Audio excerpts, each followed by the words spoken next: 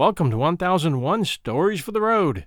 Today, Chapter 9, Twala the King, from King Solomon's Mines, H. Rider Haggard. It will not be necessary for me to detail at length the incidents of our journey to Loo. It took 2 good days traveling along Solomon's great road, which pursued its even course right into the heart of Kukuanaland. Suffice it to say that as we went, the country seemed to grow richer and richer, and the kraals, with their wide surrounding belts of cultivation, more and more numerous. They were all built upon the same principles as the first one we had reached, and were guarded by ample garrisons of troops. Indeed, in Kukuanaland, as among the Germans, the Zulus, and the Maasai, every able-bodied man is a soldier, so that the whole force of the nation is available for its wars, offensive or defensive. As we traveled along, we were overtaken by thousands of warriors hurrying up to Loo to be present at the great annual review and festival, and a grander series of troops I never saw. At sunset on the second day, we stopped to rest a while upon the summit of some heights over which the road ran, and there, on a beautiful and fertile plain before us, was Loo itself. For a native town, it was an enormous place, quite 5 miles round, I should say, with outlying kraals jutting out from it, which served on grand occasions as cantonments for the regiments, and a curious horseshoe-shaped hill, with which we were destined to become better acquainted, about 2 miles to the north. It was beautifully situated, and through the center of the kraal, dividing it into 2 portions, ran a river, which appeared to be bridged at several places, the same perhaps that we had seen from the slopes of Sheba's Breast. 60 or 70 miles away, 3 great snow-capped mountains, placed like the points of a triangle, started up out of the level plain. The conformation of these mountains was unlike that of Sheba's Breast, being sheer and precipitous, instead of smooth and rounded. Infidus saw us looking at them and volunteered a remark. "The road ends there," he said, pointing to the mountains known among the Kukuanas as the 3 Witches. "Why does it end?" I asked. "Who knows?" he answered, with a shrug. "The mountains are full of caves, and there is a great pit between them. It is there that the wise men of old time used to go to get whatever it was they came to this country for, and it is there now that our kings are buried in the place of death." "What was it they came for?" I asked, eagerly. "Nay, I know not. My lords who come from the stars should know," he answered, with a quick look at us. Evidently, he knew more than he chose to say. "Yes," I went on, "you are right. In the stars we know many things. I have heard, for instance, that the wise men of old came to those mountains to get bright stones, pretty playthings, and yellow iron." "My lord is wise," he answered coldly. "I am but a child, and I cannot talk with my lord on such things. My lord must speak with Gagool the Old at the king's place, who is wise even as my lord." And he turned away. As soon as he was gone, I turned to the others and pointed out the mountains. "There are Solomon's diamond mines," I said. Umbopa was standing with them, apparently plunged in one of the fits of abstraction which were common to him, and caught my words. "Yes, Macumazahn," he put in Zulu. "The diamonds are surely there, and you shall have them since you white men are so fond of toys and money." "How dost thou know that, Umbopa?" I asked sharply, for I did not like his mysterious ways. He laughed. "I dreamed it in the night, white men." And then he too turned upon his heel and went. "Now what," said Sir Henry, "is our friend at? He knows more than he chooses to say, that is clear. By the way, Quatermain, has he heard anything of my brother?" "No, nothing. He's asked everyone he's got friendly with, but they all declare no white man has ever been seen in the country before." "Do you suppose he ever got here at all?" suggested Good. "We have only reached the place by a miracle. Is it likely he could have reached it at all without the maps?" "I don't know," said Sir Henry, gloomily. but somehow I think that I shall find him." Slowly the sun sank, and then suddenly darkness rushed down on the land like a tangible thing. There was no breathing space between the day and the night, no soft transformation seen, for in these latitudes twilight does not exist. The change from day to night is as quick and absolute as the change from life to death. The sun sank, and the world was wreathed in shadows. But not for long, for in the east there is a glow, then a bent edge of silver light, and at last the full and glorious moon and shoots its gleaming arrows far and wide, filling the earth with a faint refulgence, as the glow of a good man's deeds shines for a while upon his little world after his sun has set, lighting the faint-hearted travelers who follow on towards a fuller dawn. We stood and watched the lovely sight, while the stars grew pale before this chastened majesty, and felt our hearts lifted up in the presence of a beauty we could not realize, much less describe. Mine has been a rough life, my reader, but there are a few things I am thankful to have lived for, and one of them is to have seen that moon rise over Kukuanaland. Presently our meditations were broken in upon by our polite friend Infidus. "If my lords are rested, we will journey on to Loo, where a hut is made ready for my lords tonight. The moon is now bright, so that we shall not fall on the way." We assented, and in an hour's time were at the outskirts of the town, of which the extent, mapped out as it was by thousands of campfires, appeared absolutely endless. Indeed, Good, who was always fond of a bad joke, christened it Unlimited Loo. Presently we came to a moat with a drawbridge, where we were met by the rattling of arms and the hoarse challenge of a sentry.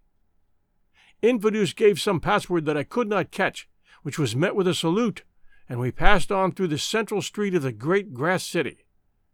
After nearly half an hour's tramp, past endless lines of huts, Infidus at last halted at the gate of a little group of huts which surrounded a small courtyard of powdered limestone, and informed us that these were to be our poor quarters. We entered, and found that a hut had been assigned to each of us. These huts were superior to any which we had yet seen, and in each was a most comfortable bed made of tanned skins spread upon mattresses of aromatic grass. Food, too, was ready for us, and as soon as we had washed ourselves with water, which stood ready in earthenware jars, some young women of handsome appearance brought us a roasted meat and mealy cobs, daintily served on wooden platters, and presented it to us with deep obeisances. We ate and drank, and then the beds having by our request been all moved into one hut, a precaution at which the amiable young ladies smiled, we flung ourselves down to sleep, thoroughly wearied out with our long journey. When we woke, it was to find that the sun was high in the heavens, and that the female attendants, who did not seem to be troubled by any false shame, were already standing inside the hut, having been ordered to attend and help us to make ready. "Make ready, indeed," growled Good, "when one has only a flannel shirt and a pair of boots. That does not take long. I wish you would ask them for my trousers." I asked accordingly, but was informed that these sacred relics had already been taken to the king, who would see us in the forenoon. Having somewhat to their astonishment and disappointment requested the young ladies to step outside, we proceeded to make the best toilet that the circumstances admitted of. Good even went the length of again shaving the right side of his face. The left, on which now appeared a very fair crop of whiskers, we convinced him that he must on no account touch. As for ourselves, we were contented with a good wash and combing our hair. Sir Henry's yellow locks were now almost down to his shoulders, and he looked more like an ancient Dane than ever. By the time that we had eaten our breakfast and smoked a pipe, a message was brought to us by no less a personage than Infidus himself, that Twala the king was ready to see us, if we would be pleased to come. We remarked in reply that we should prefer to wait till the sun was a little higher. We were yet weary with our journey, etc., etc. It is always well, when dealing with an uncivilized people, not to be in too great a hurry. They are apt to mistake politeness for awe or servility.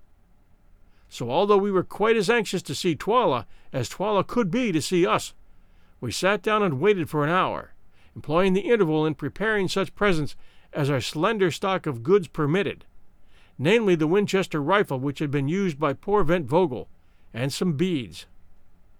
The rifle and ammunition we determined to present to His Royal Highness, and the beads were for his wives and courtiers. We had already given a few to Infidus and Scragga, and found that they were delighted with them, never having seen anything like them before. At length we declared that we were ready, and guided by Infidus, started up to the levee, Umbopa carrying the rifle and beads. After walking a few hundred yards, we came to an enclosure, something like that which surrounded the huts that had been allotted to us, only 50 times as big. It could not have been less than 6 or 7 acres in extent. All round the outside fence was a row of huts, which were the habitations of the king's wives. Exactly opposite the gateway, on the farther side of the open space, was a very large hut, which stood by itself, in which His Majesty resided. All the rest was open ground, that is to say, it would have been open had it not been filled by company after company of warriors, who were mustered there to the number of 7,000 or 8,000. These men stood still as statues as we advanced through them, and it would be impossible to give an idea of the grandeur of the spectacle which they presented, in their waving plumes, their glancing spears, and iron-backed ox-hide shields. The space in front of the large hut was empty, but before it were placed several stools. On 3 of these, at a sign from Infidus, we seated ourselves, Umbopa standing behind us. As for Infidus, he took up a position by the door of the hut. And so we waited for 10 minutes or more in the midst of a dead silence, but conscious that we were the object of the concentrated gaze of some 8,000 pairs of eyes. It was a somewhat trying ordeal, but we carried it off as best we could. At length the door of the hut opened, and a gigantic figure, with a splendid tiger-skin kaross flung over his shoulders, stepped out, followed by the boy Scragga, and what appeared to us to be a withered-up monkey wrapped in a fur cloak. The figure seated itself upon a stool. Scragga took his stand behind it, and the withered-up monkey crept on all fours into the shade of the hut and squatted down. And still there was silence. Then the gigantic figure slipped off the kaross and stood up before us, a truly alarming spectacle. It was that of an enormous man with the most entirely repulsive countenance we had ever beheld. He had one gleaming black eye, for the other was represented by a hollow in his face, and in whole his expression was cruel and sensual to a degree. From the large head rose a magnificent plume of white ostrich feathers. The body was clad in a shirt of shining chain armor, whilst round the waist and right knee was the usual garnish of white oxtails. In the right hand was a huge spear. Round his neck was a thick torque of gold, and bound onto the forehead was a single and enormous uncut diamond. Still there was silence, but not for long. Presently the figure, who we rightly guessed to be the king, raised the great spear in his hand. Instantly 8,000 spears were raised in answer, and from 8,000 throats rang out the royal salute of Kum. 3 times this was repeated, and each time the earth shook with the noise that can only be compared to the deepest notes of thunder. "Be humble, O people," piped out a thin voice which seemed to come from the monkey in the shade. "It is the king." "It is the king," boomed out 8,000 throats in answer. "Be humble, O people. It is the king." Then there was silence again, dead silence. Presently, however, it was broken. A soldier on our left dropped his shield, which fell with a clatter on the limestone flooring. Twala turned his one cold eye in the direction of the noise. "Come hither, thou," he said, in a voice of thunder. A fine young man stepped out of the ranks and stood before him. "It was thy shield that fell, thou awkward dog? Wilt thou make me a reproach in the eyes of strangers from the stars? What hast thou to say?" and then we saw the poor fellow turn pale under his dusky skin. "It was by chance, O calf of the black cow," he murmured. "Then it is a chance for which thou must pay. Thou hast made me foolish. Prepare for death." "I am the king's ox," was the low answer. "Scragga," roared the king, "let me see how thou canst use thy spear. Kill me this awkward dog." Scragga stepped forward with an ill-favored grin and lifted his spear. The poor victim covered his eyes with his hand and stood still. As for us, we were petrified with terror. Once, twice, he waved the spear and then struck. Oh, God, right home. The spear stood out a foot behind the soldier's back. He flung up his hands and dropped dead. From the multitude around rose something like a murmur. It rolled round and round and died away. The tragedy was finished. There lay the corpse, and we had not yet realized that it had been enacted. Sir Henry sprang up and swore a great oath, then, overpowered by the sense of silence, sat down again. "The thrust was a good one," said the king. "Take him away." 4 men stepped out of the ranks, and lifting the body of the murdered man, carried it away. "Cover up the bloodstains! Cover them up!" piped out the thin voice from the monkey-like figure. "The king's word is spoken. The king's doom is done."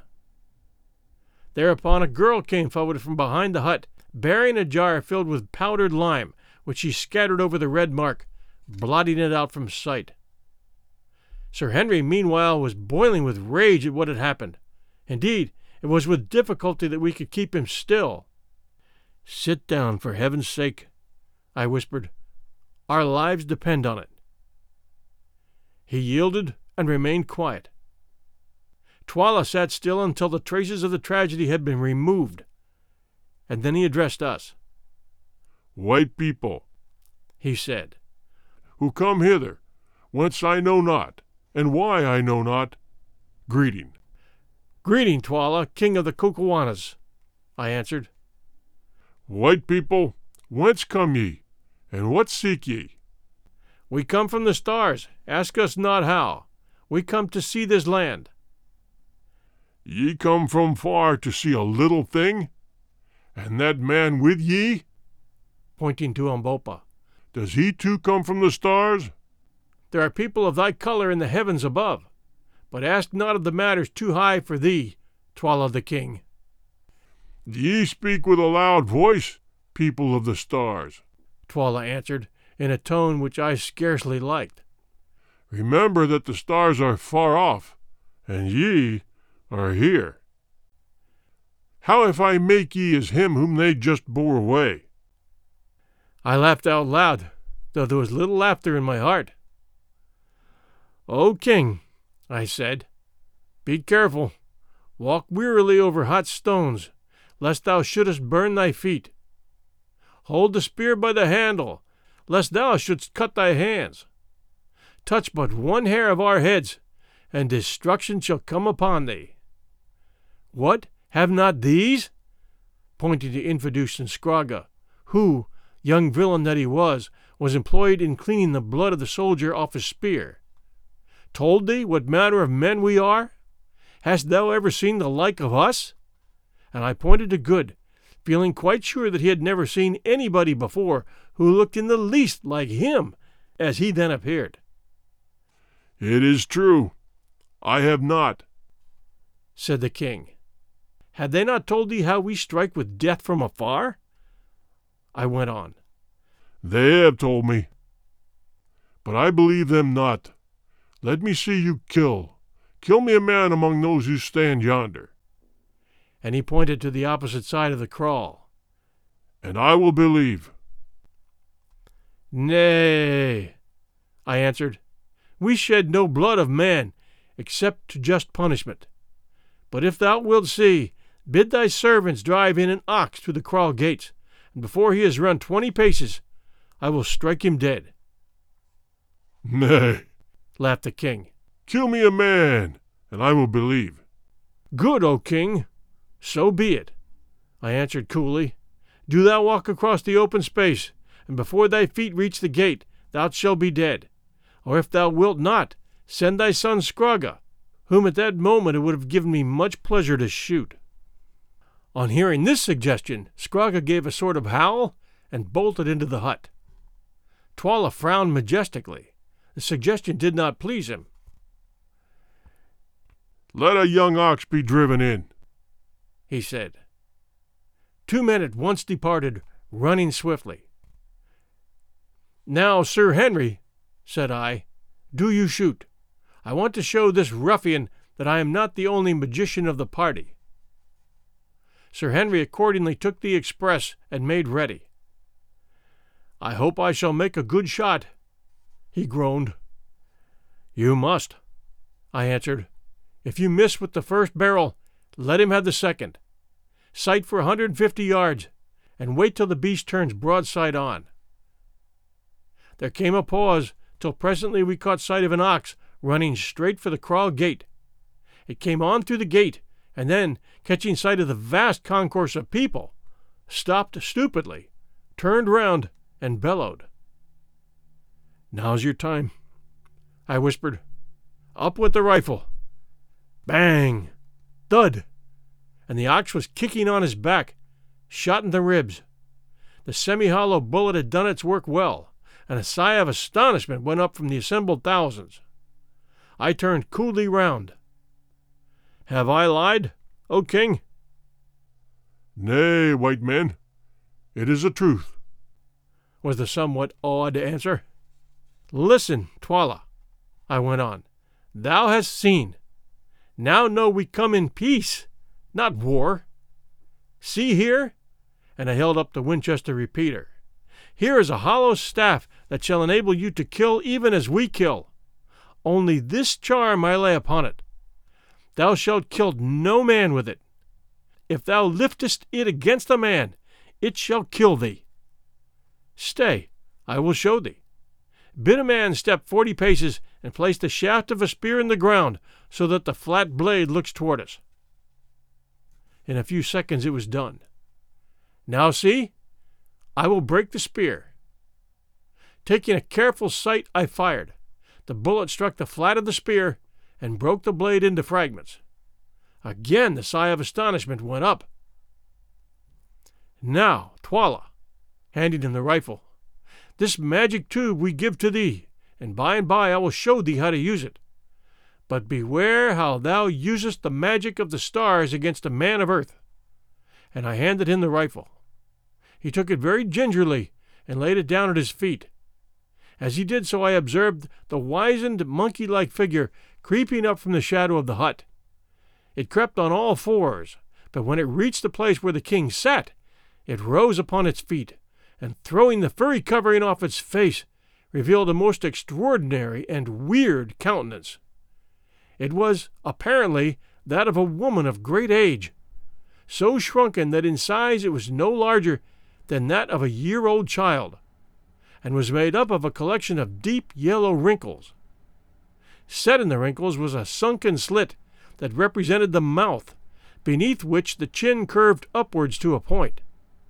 There was no nose to speak of. Indeed, the whole countenance might have been taken for that of a sun-dried corpse had it not been for a pair of large black eyes, still full of fire and intelligence, which gleamed and played under the snow-white eyebrows, and the projecting parchment-colored skull like jewels in a charnel house. As for the skull itself, it was perfectly bare and yellow in hue, while its wrinkled scalp moved and contracted like the hood of a cobra. The figure to whom this fearful countenance, which caused a shiver of fear to pass through us as we gazed upon it, stood still for a moment, and then suddenly projected a skinny claw armed with nails nearly an inch long, and laid it on the shoulder of Twala, the king, and began to speak in a thin, piercing voice. Listen, O king! Listen, O people! Listen, O mountains and plains and rivers! home of the Kukuana race. Listen, O skies and sun, O rain and storm and mist. Listen, all things that live and must die. Listen, all dead things that must live again, again to die. Listen, the spirit of life is in me, and I prophesy. I prophesy. The words died away, and a faint wail and terror seemed to seize upon the hearts of all who heard them, including ourselves. The old woman was very terrible. Blood! Blood! Rivers of blood! I see it. I smell it. I taste it. It is salt. It runs red upon the ground. It rains down from the skies. Footsteps. Footsteps. The tread of the white man coming from afar. It shakes the earth. The earth trembles before her master. Blood is good. The red blood is bright. There is no smell like the smell of new shed blood. The lions shall lap it and roar. The vultures shall wash their wings in it and shriek in joy. I am old. I have seen much blood. Ha ha! But I shall see more ere I die, and be merry. How old am I, think ye? Your fathers knew me, and their fathers knew me, and their fathers' fathers. I have seen the white man, and know his desires. I am old, but the mountains are older than I. Who made the great road? Tell me. Who wrote in pictures on the rocks? Tell me. Who reared up the 3 silent ones yonder? Who gaze across the pit? Tell me. And she pointed towards the 3 precipitous mountains we had noticed on the previous night. Ye know not, but I know. It was a white people who were before ye are, who shall be when ye are not, who shall eat ye up and destroy ye. Yea! And what they came for, the white ones, the terrible ones, the skilled in magic and all learning, the strong, the unswerving. What is that bright stone upon thy forehead, O king? Whose hands made the iron garments upon thy breast, O king? Ye know not, but I know. I the old one, I the wise one, I the Isanusa, witch doctress. Then she turned her bald vulture head towards us. What seek ye, white men from the stars? Ah, yes, from the stars? Do ye seek a lost one? Ye shall not find him here. He is not here. Never for ages upon ages has a Whitefoot passed this land. Never but once, and he left it but to die. Ye come for bright stones. I know it. I know it. Ye shall find them when the blood is dry, but ye shall return whence ye came. Or shall ye stop with me? Ha ha ha! And thou with the dark skin and the proud bearing. And now she was pointing her skinny finger at Umbopa. Who art thou? And what seekest thou? Not stones that shine, not yellow metal that gleams, that thou leavest to white men from the stars? Methinks I know thee. Methinks I can smell the smell of the blood in thy veins. Strip off the girdle. Here the features of this extraordinary creature became convulsed, and she fell to the ground, foaming in an epileptic fit, and was carried off into the hut. The king rose up trembling and waved his hand. Instantly the regiments began to file off, and in 10 minutes, save for ourselves, the king, and a few attendants, the great space was left clear. White people, he said. It passes in my mind to kill ye.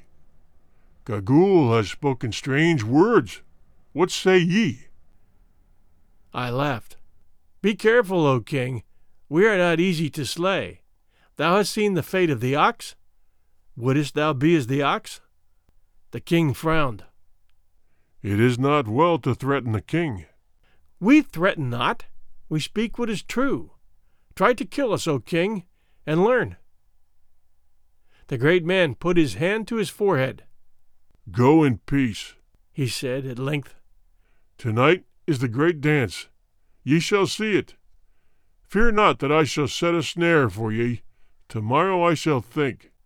It is well, O king, I answered, unconcernedly, and then, accompanied by Infidus, we rose and went back to our crawl.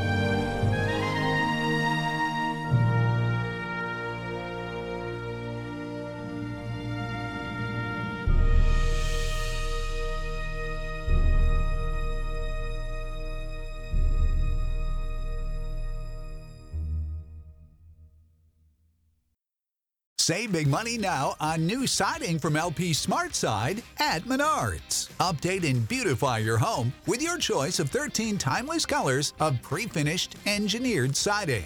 It's durable and includes a Sherwin-Williams factory finish paint warranty that means no painting for years to come. View our entire selection of siding from LP SmartSide today. And don't forget to check out our flyer on Menards.com for all the great deals happening now. Save big